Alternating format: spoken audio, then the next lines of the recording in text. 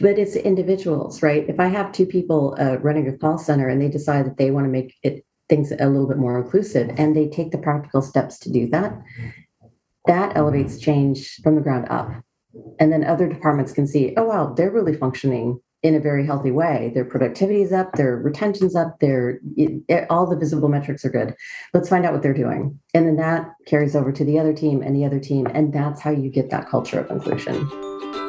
Welcome to the HR L&D podcast with your host, Nick Day, CEO and founder of JGA Recruitment, specialist HR recruiters.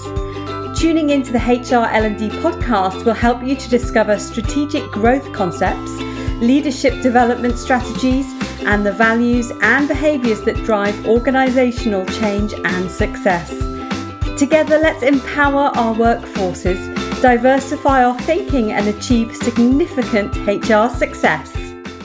Hello and welcome back to the HR L&D podcast. My name is Nick Day, CEO at JJ Recruitment Group, specialist HR recruiters. Now, whether, of course, you're listening to this for the first time or the 100th time, please let me take this opportunity to say thank you for joining me today, especially because I have a fantastic guest, particularly if you're interested in returning to work or, of course, if you're interested in the issues surrounding diversity and inclusion. Because today I'm joined by Dr. Jen O'Ryan, who is an inclusion, diversity and equity strategist and expert who is very much focused on helping people to build authentically inclusive and welcoming companies. Now, for my HR L&D audiences out there and the leaders listening to this is absolutely top agenda stuff for a lot of you in your business at the moment. So I hope this will be a very insightful journey into the world of ED&I. Now, with plenty of experience in leadership, mental health, and change management as well, there's lots we can talk about. I should also add that Jen holds a PhD in human behavior, which focused on gender identity and sexual orientation, as well as an MBA in technology management and a BA in ethics and human behavior. So we are definitely joined by an absolute expert here and someone who really understands the challenges that HR and L&D leaders like yourself are facing at the moment when it comes to developing a culture of inclusiveness for employees, clients, and of course, customers. Now, Jen is also founder and principal of Double Tool Consulting and the author of the best-selling book, Inclusive AF, a field guide for accidental diversity experts. It's designed for anyone thinking about inclusion and diversity, and it's something we're definitely going to be finding out more about during the course of this podcast. So without further ado, Dr. Jen O'Ryan, very much welcome to the show. Thank you so much for having me. I'm very excited to be here today. Yeah, my absolute pleasure. I'm going to start with the first question, which isn't necessarily related to returning to the office or diversity and inclusion. It's a question I ask all my guests, which is, what do the words human resources mean to you? I think it's gone through so many evolutions, right? Like my first response is the 1970s 9-to-5 human resources, where it was just kind of the basic mechanics of onboarding people and making sure everybody was functioning correctly. Now I think it's really gone more to good humaning. Like how do we get the best out of people and contributing in the best way that they can for the organizational goals? For sure. No, great no small task. I think HR leaders will be out there going, yeah, couldn't agree more.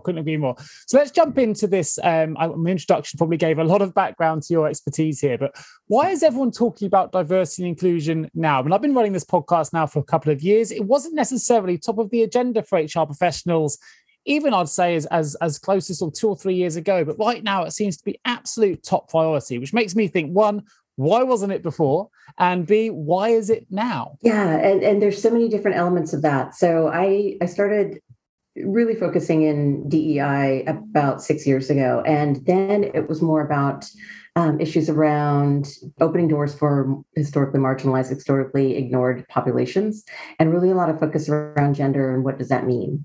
And when we talk about pay and gender gaps, what does that actually look like? And I think all the changes that we went through in 2020, the economic uncertainty, the shutdown, the pandemic, the George Floyd murder, all of the civil unrest related to that, I think that really cleared the table and opened a lot of doors for executives and HR leaders to say, we don't even know where to start with all of this, but we want to do the right thing. And so we're listening. We have questions and bringing in all the different experts that can help them through that. And I think that has really elevated the need for not just, checkbox diversity, but really internalizing, no, we need all these different perspectives, because that's the differentiator, right? That's an organization or a company survives a disruption. Sure. Whether that disruption is a new technology or that disruption is all the uncertainty that we've had over the last few years, we need those diverse perspectives. And I think that has really triggered the need for real conversations around inclusion and diversity. I think you mentioned a great point there, which is that checkbox diversity. And I think for the businesses that have kind of followed that approach initially, they're doing it because it seems to be doing the right thing rather than authentically doing the right thing. It's those businesses that haven't necessarily been able to overcome toxic work environments, or because they don't have an authentically great inclusive culture, because all they've done is a checkbox exercise. So what do you find when you're looking at those kind of businesses? Are there any sort of commonalities in relation to what people are doing wrong or what they get wrong when it comes to diversity and inclusion, or why they're unable to overcome, for want of a better term, a toxic work environment? Oftentimes it's because it's not fully resourced. So I have identified over the course of the last 2 decades of doing change management all the different reasons that these initiatives tend to fail. But honestly, it comes down to typically a lack of resources. So focus, time, and dedication. It's a sustained effort. It's not something that you can have a 6-week session on unconscious bias and then all of a sudden your workplace just figures it out, right? Humans are messy, and so you need that sustained effort. And then oftentimes I think that so much of this is put into an HR silo conversation. So a lot of these initiatives, organizational health, toxic work environments, inclusion, diversity, tend to just fall in HR. And HR professionals, for all the good that they do, they may not be equipped, or they may not have the capacity or even the interest or desire to really champion the deep internal conversations that need to have. And they're really, they can be really emotionally charged conversations as well. For sure. And so I think it starts with taking that DEI conversation out and breaking it out of a silo of, okay, we have organizational health here and our diversity initiatives here, and then HR over here, and really seeing how it infuses into the entire organization, because it lives in the daily experience of individuals. Right? Absolutely. It's an interesting point as well, because I think, and I mentioned this in a previous podcast that I've recorded, which is HR leaders have a really tough job at the minute because they're supposed to be experts in everything. And it's simply not possible. And diversity and inclusion now is one of those areas, you mentioned it there, that often falls into, the jurisdiction of an HR professional to lead on that. So we are seeing some responses, and you mentioned resources there. So just thinking about that, well, I've seen a lot of businesses, particularly the larger brands that have probably bigger budgets, suddenly hiring chief diversity officers and different individuals specifically focused on improving diversity and inclusion for their business. And you think on one hand, that's fantastic because they're investing in change and improving their the way their inclusivity across the board. Sometimes I see them only on a fixed term contract basis, which I think throws up a slightly different question. Is this a continual investment, or is this something that they think can be changed quickly? And maybe it can be, I don't know. So, but also, not everyone has those resources to be able to hire in a dedicated individual responsible for that element. So I guess I don't know where I'm going with the question. Maybe is it, how would you recommend a smaller business without those resources tackle the issue? And for those that have got the resources to bring in a chief diversity officer, so to speak, what's the next step after that? Because obviously that's the start of the process, I would imagine. Yeah. And a lot of it really has to do with, they have a chief diversity officer, but where does that CDO align?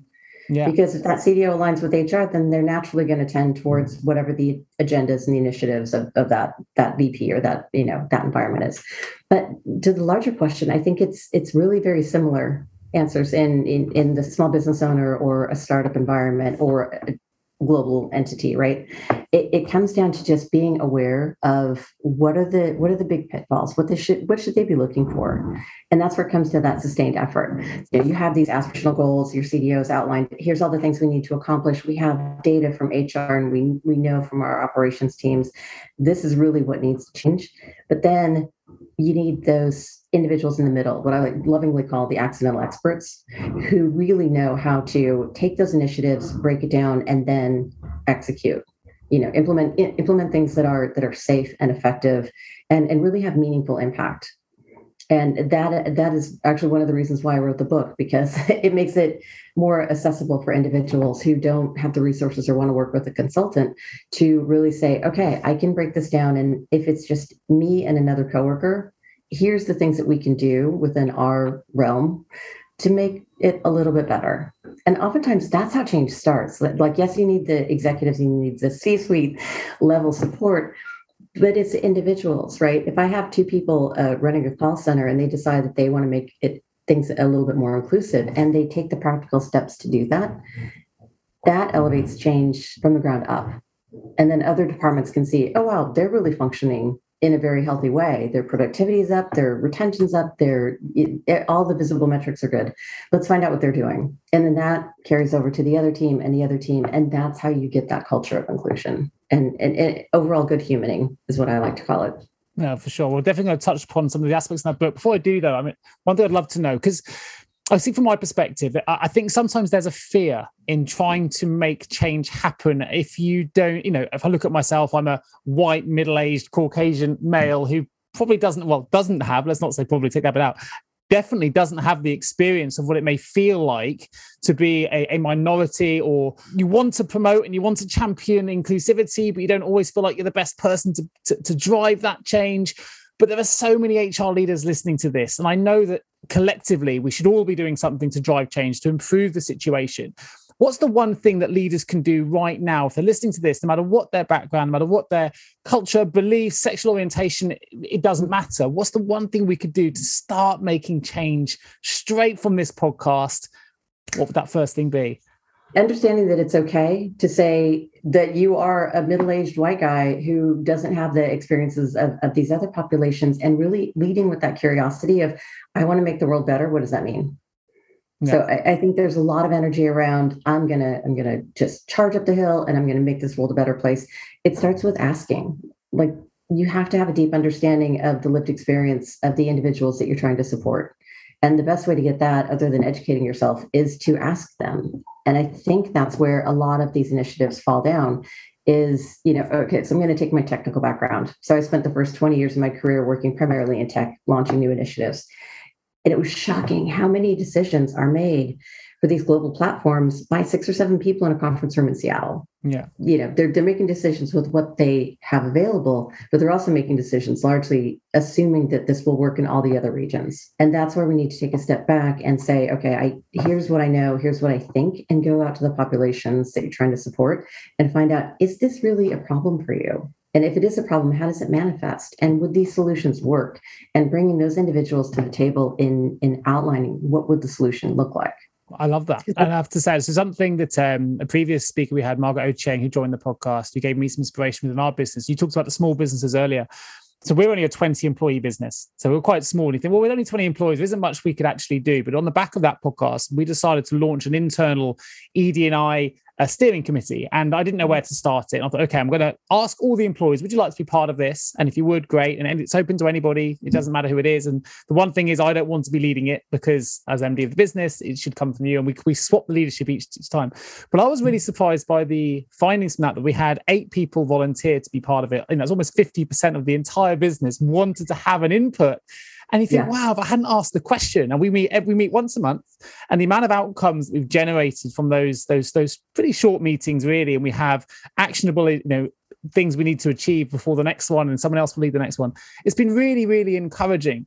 And I think I was just talking about that because you said, it doesn't matter whether you're a really big business with the resources for a chief diversity officer, or a small business like mine with 20 employees. It's really surprising when you start asking those questions, actually, how many people want to be involved and want to try and promote change, and some of the results that come on the back of that. And obviously, from your experience working in some much bigger and many change initiatives, I'd love to know some of the things that you've seen on the back of some of the change projects that you've been involved in, and some of the outcomes of those. It's been revolutionary. Now that we're in more of a digital environment and everything's going virtual, it comes down to, how are you representing your brand, for lack of a better word, everywhere? So everything speaks, right? And a lot of it really has to do with, how are you representing yourself, and do your customers and employees see themselves in your brand and in your message? So, it's things like going out to a web page, for a business when you're doing research. And, the landing page can be spectacular and representation and accessible and all the right things. And then you go a few layers down, and maybe nobody's looked at that content for a couple of years, and it's a little dated. And that's the type of thing that, and I love that you had such a high amount of interest and engagement in that, because again, it's the individual collectives who really will drive that change. And they'll also ask a lot of questions that you and I might not even think about. Yeah, and actually, surprisingly for us, we found some of the more introvert individuals actually voicing the most in those individual meetings. Like they gained some confidence and really found their voice, which I thought was fantastic. Of course, I mentioned in the introduction, Jen, that you are, of course, author of the best-selling book, Inclusive AF, a field guide for accidental diversity experts. It's a book designed for anyone thinking about inclusion and diversity in their business, which I imagine is most of the people listening to this podcast right now, which is great. Inside the book, you do offer a fantastic 3-part roadmap for anyone who is implementing ED&I initiatives in the workplace at the moment. There are some great anecdotes in there as well. I wonder if you could just talk about that roadmap in a nutshell for those people listening, and if there's any kind of takeaways from the book that we can find if you either go and purchase the book, and there will be a link in the episode notes for people to do that, but also some takeaways now on the podcast. Oh, yeah. So I think the most important thing of this is that it's a journey. And I know everybody talks about a journey. It's a buzzword right now, but it really is a journey. And so I wrote the book in such a way that if somebody picks it up, my idea was they would be flying to a conference from Seattle to Florida, and they see it in the bookshop and they pick it up and read through it on the flight. And by the time they land, they've got notes and highlights and action steps that they can actually take the minute they are, outside of baggage claim. Yeah. But it's also, like I said, a journey. And so I created this so that people can, wherever they are right now, one person or, a CDO with a brand new team, they can go through and take away things based on where they are, where their organization is, and then apply that. And then 6 months later, they come back to the book and they're like, okay, well, now we're in a very different place, or something's changed in the industry, and they flip through and they can find sections that get them through that next level. So the roadmap itself is really, it starts with getting the why inclusion and why now. And that's fundamental. People should be asking themselves, especially in HR, because they're so uniquely positioned to see all aspects of the company. Sure. But why are they focusing on it, and really getting granular? Because oftentimes they're focusing on it because an executive told them to. And that's valid, but you need to figure out, okay, if that's the why, then how do we structure our initiatives in a way that meets that need, but also has meaningful impact to employees and isn't just kind of a flavor of the week tagline. Then once you really have a good grounding in the why, then it builds on, okay, here's things you should think about based on the size of your organization, the amount of influence that you have. Are you an individual contributor, or are you senior director in HR, or are you the owner of the company and you have 2 employees? But getting a sense of like where your industry is, how people are receptive to information. Because if I'm working with a small tech startup, they're typically going to have a different way of absorbing information than if I'm working at a very mature company where most of the people are 45 years or older. And that's not a generalization based on cohort. It's just kind of like the ecosystem.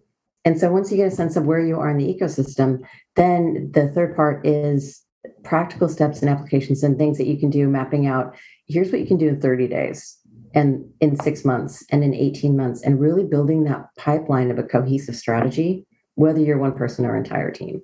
And when I was in engineering, I used to really aggravate my engineering team because I would come to the table with, okay, don't tell me we can't do anything in 30 days. Even if it's a small little button on a landing page somewhere, we can change something in 30 days. I can add pronouns to my auto signature in less than 30 days. Yeah. And that starts to normalize and spark conversations. And just because it's a small change doesn't mean it's not impactful. So one thing I'm quite intrigued by, and I've obviously had a lot of great guests on the show. If I use yourself as a case in point here, you've got 20 years experience in change management in, I guess, traditionally, potentially male-led sort of disciplines of engineering. You mentioned data and tech. You've got over 10 years worth of study. If you look at right back to your BA in human ethics and then the PhD in diversity and inclusion, this is something that clearly really burns passionately for you as a subject area, as a research area. But where does that come from? Because we get a lot of people writing books now. They're on trend. Let's get something. I worked in HR. I'm going to go book. And that's not don't want to discredit that. But this is something that clearly burns deep within you and has done for a number of years. So what is it that drives your passion and your passion for research in the area, your passion for change in these areas? Where does that come from? It really, thank you for asking that, because that's such a powerful question, I think, as far as why do people show up the way that they do in the spaces they do. I've been involved with the LGBTQ plus community forever. And that was the basis of my dissertation and a lot of my work. And what I found was I knew I wanted to do something to give back to the community and do something that would be meaningful for people's lives. And, as one does. I was trying to figure out exactly what it would look like. And we had yet another rash of suicides among LGBTQ plus adolescents and children, or they were perceived to be LGBTQ in some cases. And I was like, that crystallized for me when kids are dying. And when they're not dying, they're still having these horrible negative outcomes and all of the things. And so I put my research hat on and I looked, and almost every bit of literature at that time, every bit of research positioned growing up as LGBTQ as an inherent risk factor. I realized we're looking at this the wrong way. There's nothing wrong with our queer kiddos. They're fine. It's that environmental response that exacerbates or mitigates that risk for potential outcomes later on. So the crux of my dissertation was looking at environmental factors that contributed to healthy development later in life. And as I started going through that process, I was looking at my organizational change and the initiatives that I was launching. And it was like, we replicate things over and over and over. From the time that we're children, we replicate that all the way through the rest of our life. Probably past that, but it's really hard to substantiate. So it's applying those dynamics to the workplace and saying, yeah, you can have policies all day long. You can have most amazing marketing campaigns, and you can bring in individuals. But if you aren't dealing with the day-to-day dynamics, it's lost. And then even on a more personal level, just seeing all the different environments where, so much potential is lost. So much energy has gone into shifting and compartmentalizing and pretending to be and conforming and not speaking up and not challenging toxic leaders. And when we take that energy and we invest it into innovation, and we invest it into people like popcorning ideas off of each other, exactly what you're talking about, the amount of change that you can affect with 8 people on your team. Yeah. It's just so powerful. And people want to be seen for who they are. That's a human need. And once you find a way to tap into that and really elevate it, the organizational, it is palpable. You can feel it in organizations when they have that shift in that experience. And it's so much better for everybody.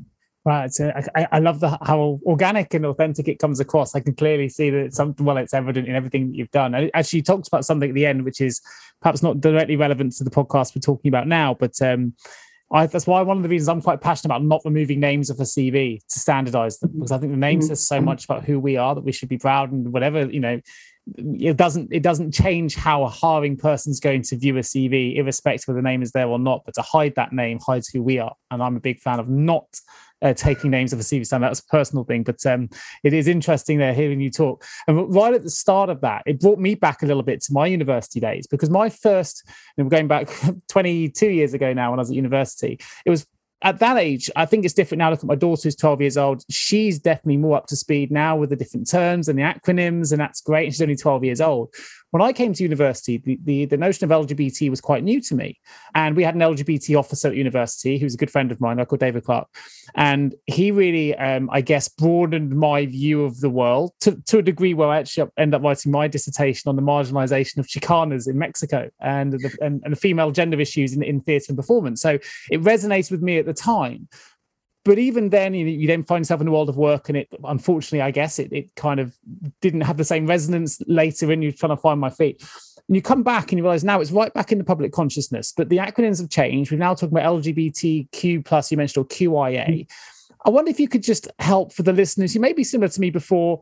What are the differences now in relation to gender identity and orientation? Is there a recommended way that HR leaders should be tackling LGBTQIA issues in the workplace? Is it now old-fashioned to think of it as an LGBT agenda? Do we need to think of it in broader terms now? Because obviously going back 20 years, but I knew it as LGBT 20 years ago, and now it's changed, it's evolved. So what's the situation now, and how should HR leaders be tackling those issues? Yeah, no, that's a great question. And I think that should stay front of mind. So I used to do a lot of work with educators and people who worked with kids who weren't their own. And my advice was always, you model and you intervene, and the inclusive language that you use isn't just for the kids that you know who are out. It's for the kids that you don't know who aren't out. Yeah. So that's why when we talk about, rolling out LGBTQ plus policy, it really needs to be abroad. This is benefiting all of our employees. But I used to have a course, and I may need to rebrand it or bring it back up again. But 2018, there was a lot of questions I was getting around gender. What does it mean? Non-binary, gender fluid, transgender, gender Yeah. diverse humans. And so I actually broke it down and I'm like, this is what it means. This is what it doesn't. And really, I think it's just a lot of making sure that individuals, yes, have it front of mind. Yes, do, educate yourself from credible sources and bring in your experts. But then it's also just understanding that there are different ways of being and not necessarily assuming that your colleague is straight, cisgender, all the things. Just leave it open for people to share their stories with you. Yeah, I love that. It's been really, as a parent, it's been great for us because, I speak to my daughter who's 12 and she hasn't quite decided yet because they're so much more open-minded, and I just don't remember my childhood being quite the same. It seemed much more binary. You were one thing or another, and anything else, as you say, was almost seen as a negative label. Whereas now it's almost it seems to be in that generation improving significantly. And it's actually, we need to bring that into the workplace now. And our 12-year-olds can teach me a thing or two. I think that's a wonderful place for the future. But we need to be making some of these changes now. And you mentioned then that, go to the credible sources, find your experts. In your book, you refer to accidental experts. So what do you mean by that term? And what it must be quite a powerful term for you because you put it in the title of your book. Yeah. So the accidental experts, which again is a term I use lovingly. I consider myself an accidental expert. It comes up a lot in the tech space because you have there will be a need. Somebody will need to learn something very specific, and that person will go out and do some research and get a general sense of what's going on, like a 1 or 2 level understanding of what is happening, or the code or the regulation or whatever it is. And suddenly, since that person knows a little bit more than everybody else on the team, they become the expert. They are the short list. Okay, yeah.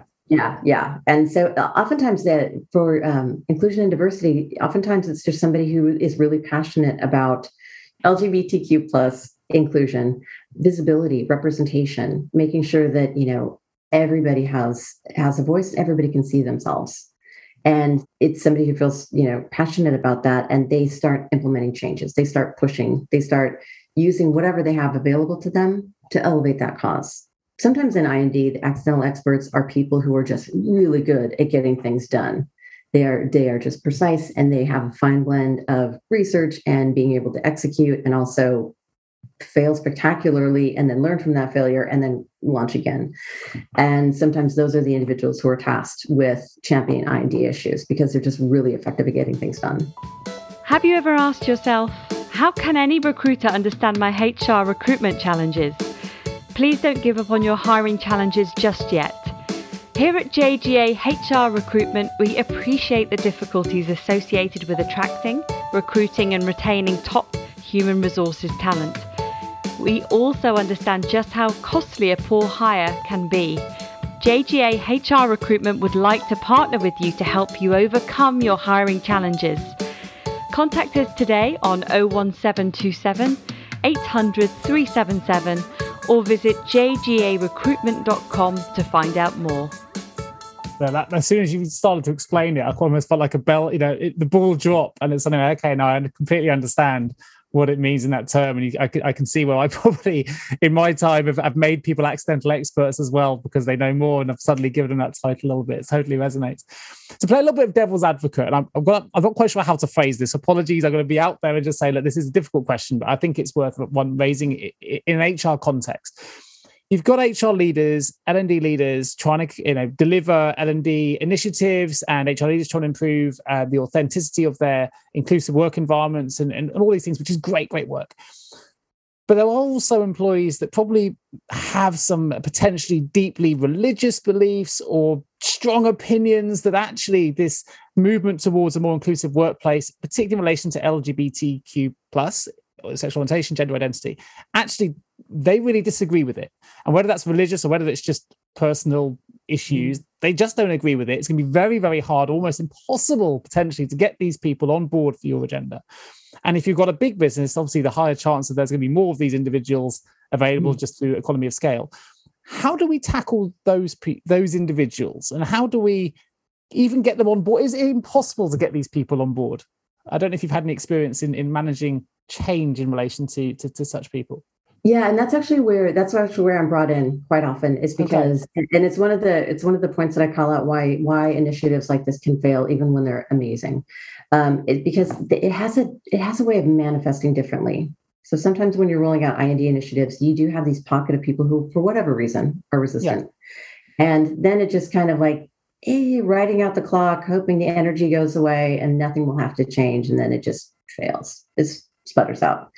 And so I look at it like we've got a spectrum. We've got a spectrum of humans, right? And this is related to change in general, but specifically inclusion and diversity change.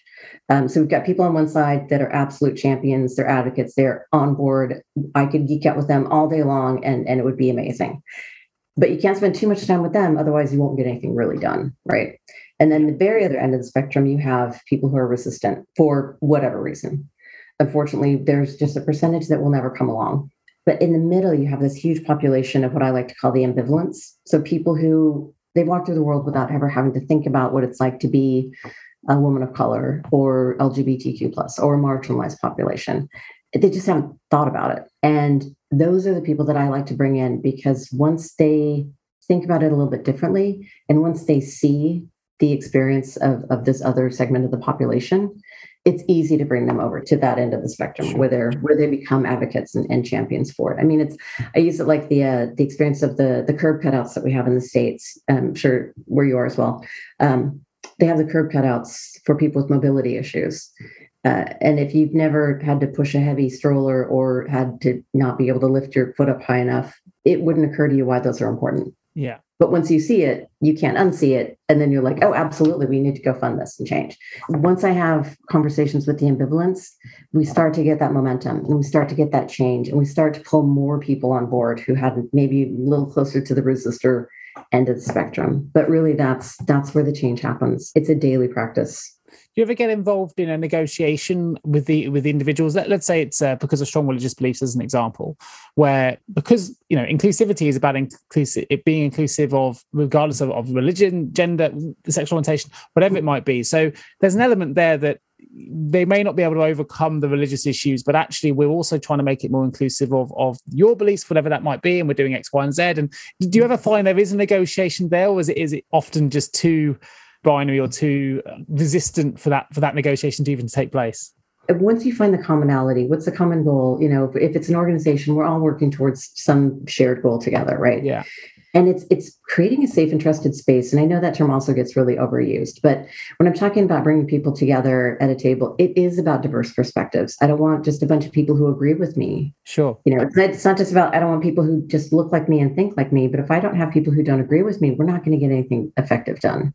So I also want people who don't necessarily agree with me to feel that they can voice a contrary opinion at that table, because that's where we're going to get to not only a better result, but I'm going to have my beliefs challenged. I think McKinsey have done quite a famous report. I think it was 2016, going back a bit now, but there's many reports coming out now that shows the more diverse your board, the more diverse your workforce, the better the results. I haven't seen any evidence that is contrarian to that either. So I think that you've summed up why that is very, very well there in that response. Thanks for that. For those then working from the L&D perspective, we've talked a lot about how HR leaders can implement change and improve change and develop more inclusive and authentic workplaces is really important. What about for those that are developing the L&D initiatives on limited budgets, limited resources? What can we do for those individuals listening to this, those leaders that really want to develop an L&D strategy that improves authentic, inclusive organizational cultures, but they just feel limited? Well, I think at the crux of developing an effective learning and development strategy is taking a step back and saying, how do the individuals in your organization actually learn? How are they receptive to information? What can you put out there that is moving away more from the long, arduous, training resources that are out there that probably lack in representation, they lack in visibility, they may be based in stereotypes and kind of a little outdated anyway, and moving them more towards these short, effective bits of content that they can really connect to. I mean, one of the examples I like to use is that Procter & Gamble has put out some commercials. This is not a plug for Procter & Gamble, no sponsorship, but they have put out some incredibly effective ads with social impact that really get to the heart of what it is we're trying to solve. And they're not overly produced and they're not that long. And it's bits of information like that humans connect with. more effectively in my perspective than having them watch a course with different scenarios and clicking and taking a quiz and assessment. So it also lends in well to not having a lot of budget, because those are things that you can create pretty inexpensively. So keeping it in-house actually can be a lot more cost effective in the long term, potentially, in terms of results, than maybe outsourcing, or because you're keeping it in-house, you're building that culture internally. And it might seem like it's an expensive and time-consuming process maybe to begin with, but actually the long-term impact is potentially more significant if you're able to do that. Yeah. And really keeping front of mind, what is it that you're trying to get out? Do you need to have your employees have a bit of information because of regulation? Or do you want them to really understand the nuance of a specific topic? Because the nuance of a specific topic, you can record yourself on a phone for 45 seconds, and that will actually probably get more engagement because people want that human aspect of it. Yeah, it feels more authentic as well, doesn't it? And there's sometimes not overly produced. Yeah, exactly. Yeah, you're having a conversation. I'm gonna redirect the needle a little bit, just because I know that you're involved heavily in change management. I know this is something that you've been quite heavily involved in recently, which is post-pandemic officers returning to the workplace and returning to offices. And we found, particularly in recruitment now, huge percentages of workforce is either working completely at home, going back to a hybrid office, or even full-time back to the office. For those that are HR leaders trying to manage this change and getting people to come back into the office because that's the environment they want to go back, or even go back to a hybrid when they were used to going 100% from home, why aren't people ready to go back to what they always knew and were comfortable with before the pandemic? I guess question number one. And is there anything that HR leaders can do to help prepare people now for the change to return, even if it's not a full-time, even if it's just on a hybrid basis? What can HR leaders do to try and ease that, what seems to be a bit of a pain point for employees? In the UK, we're talking about the Great Resignation. I don't know if it's the same in the States. People are voting with their feet. They're changing jobs. They want to maintain the new work balance they've discovered, which often has involved working from home for a longer period than they experienced pre-pandemic. But that's not going to be possible to maintain for all businesses where they do need an office presence, or certainly a hybrid presence. So what would your advice be in terms of the change projects that you've been involved in for helping HR leaders to prepare their teams for the change back?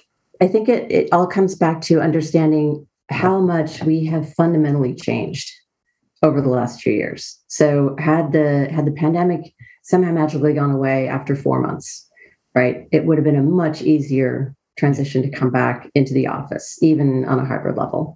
But we've reset ourselves. And we've reset ourselves in the fact that we have, we've designed environments to work remotely that are more conducive to us as humans. So, people talk about Zoom fatigue, and Zoom fatigue is real. But Zoom fatigue seems torturous because we've forgotten what it feels like to sit in a conference room for 4 hours in a budget review where nobody can have any coffee or go to the bathroom without being stared at. That is uncomfortable, right? And so people have plugged into their own rhythms, but they've also realized what is valuable to them. And that, I think, is a lot of the resistance in full-time back in the office, or even going into the office for arbitrary days. So if an exec says, okay, everybody has to be in the office Monday and Tuesday, no matter what, that really doesn't seem to take into account the individual needs. We're not going to have something that comes up that saves everybody and works for everybody. But I would really recommend L&D leaders, HR leaders, really tap into the why. Why are they bringing people back, and how is it meaningful for the individuals? I think from a recruitment standpoint, where I look at it, it's almost like a global agoraphobic fear that we've developed because of the new habits. There's almost, I don't know if it's agoraphobia, but there's a kind of a fear of going back because we're worried that then they'll want us back more and more. I think that's part of it, and that will obviously impact our lives in some way. There's a comfortableness of our own surroundings, which we've become to enjoy for the last 1-2+ years. So I think there's almost like a worldwide pandemic of a new sort, really, which is this fear of socializing in a way that we used to socialize before in the workplace. But I wonder, as maybe one of the benefits we're seeing on the back of this, and I don't know the answer to this, and I haven't necessarily observed anything to say there's one way or another, but you may have done in your world of work, Jen. I wonder if what's the impact from an inclusive and authentic workplace point of view? Are we finding that there's more openness now to change for things like, for issues in relation to things like inclusivity and diversity, now that people are in their more comfortable home-based environments? Or have we seen no change? Or is this, with this global reset that we've had, that you put it, and I think it's a great way of putting it. It has been a real global reset. It's been a reset for us in many different ways, from health, well-being, balance, and different things. And there's pluses and minuses, as you mentioned, like Zoom fatigue being on the negative side. But within that reset, is this a really good time also for L&D and HR leaders to start pushing through the authentic, inclusive agendas? Because actually people may or may not be, hopefully they are, more receptive to it now while they're more comfortable in their home environments. I don't know the answers, if there's even been any analysis on it. I'm just intrigued to know if you've seen any changes. Yeah, it is really interesting because what I've been seeing in the work that I've done around return to office, which primarily is based in Seattle, so it's a bit different, is that their initiatives around return to office are typically driven by, execs, leadership, people who tend to have their own offices with doors closed. Yeah. Who really are not as much of the day-to-day interaction with a lot of people in one room. So I think is being missed is that the I&D initiative of, if you have people who are neurodiverse or sensitive to light or sensitive to smell, or have mobility issues, and it's just easier for them to be productive in a smaller space, rushing them back to the office because that's what is expected is conflicting with your I&D initiatives. Do you see what I mean? So it's interesting. I would highly encourage executives and HR leaders to think about, when you talk about health and well-being about your employees, that it should be beyond don't catch a horrible disease, or you know what I mean? Health and safety and well-being. For sure. I get it. Yeah, is deeper, right? Yeah, no, I think it's a really good point. It'd be interesting to see. We don't know the long-term impact yet of this change, I guess, from a well-being perspective. I'm sure the results will start to follow, depending on how the new world of work looks. Fast forward maybe 5 years when the analysis is done. From a human perspective, and I'm probably going to draw last question before we open the vault, and I'm just intrigued to know this from a human nature point of view, maybe from your research. I'm dealing with lots of employers now that say, yeah, you can work from home, but we want you in the office 1 day a week, as an example, or 2 days a week. Mm-hmm. But actually, they don't specify what those days are. They want to show flexibility. My personal opinion is that that's great, but actually human nature suggests that we like a little bit of structure. And the idea of choosing the days we work from home, and as long as we're in the office 2 random days a week, I think can be potentially problematic when you start scaling that up, because you've then got, you might have a husband who goes out at different, or a wife or a partner who goes out at different times, and actually you were due to go in on Monday, so the manager comes in Monday, but last minute you go, actually I'm going to come in on Tuesday, but the manager's now gone in, and you have these issues potentially of people being missed and communication channels getting blurred because of this total flexibility, which a lot of employers are currently offering. Do you think it, from a human nature standpoint, in the way that we are, do we need a little bit of routine in there if we are going to have a hybrid culture of, actually fixed days are better? Or do you think actually, no, this is a huge social experiment. We don't know what the actual best results are yet. And actually humans are more than capable of adapting to a total flexible schedule. Again, I don't know if you may not have the answers yet, but I'm intrigued from a recruitment standpoint to know what you think is best. From my perspective, I think we work better as long as those days are fixed. I think it's better for us to be able to organise our time. Maybe that's because it's me as a parent, but I'd love to know your view. Yeah, and I think some of it just depends, and I know that's a very satisfying answer, but a lot of it depends. I think what it comes down to is we want to make sure that when we're going into the office, it's for something meaningful. Yeah, like I miss the days where we could go into a conference room and whiteboard something out with 4 or 5 people, because that is magic, right? That is where you get so much more solved and ideas spark, and going to conferences and having the hallway conversations. Like I miss that. And as humans, we do have a tendency to need to be with each other. I feel for my extrovert friends, because this has been really difficult for them. But I also think that to your point, we do need some structure and we need some predictability. And so having days where, yes, these are the office days, and then having a concept of like office hours, where if I am a subject expert and you need to come to me for specific things, then you know that I will be in office and available from 10 to 2 on these days. And I think it's a shift of, we don't necessarily need to be in the office for 8 to 10 hours on those days. Yeah, it's more of like an availability. Like I will be here and available this time. No, I agree with that. And I think leadership is so now it's becoming more outcome based. So as you say, you don't have to be there 10 hours because you need to be there because everyone else is. Actually, if you manage on outcomes, you can deliver and be confident at leaving on time or whatever time you think is required, which I quite like. I'm quite liking that change. Sorry, go on, please. Oh no, I'm just going to add. I also think that there's absolutely a need as we balance this out, for people who don't have remote offices or home offices, some people live in tiny spaces or have lots of roommates or children, and they need a space to go for 6 hours so they can just have some focus time. And if we're not overrunning everybody in a 50-person office, everybody is in there giving each other their colds for, the hours. Those people who need that space have that space. And the people who need access to others will have that space. And so it's more of a great point. Fluid bit blending.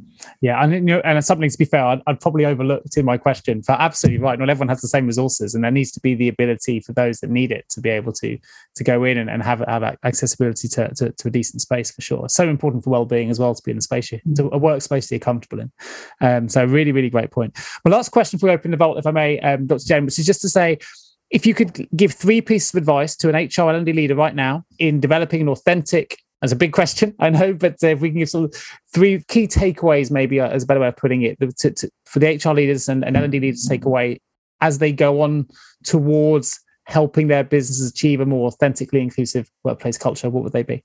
Oh, the biggest one is identifying the top 3 things that you can do to affect meaningful change.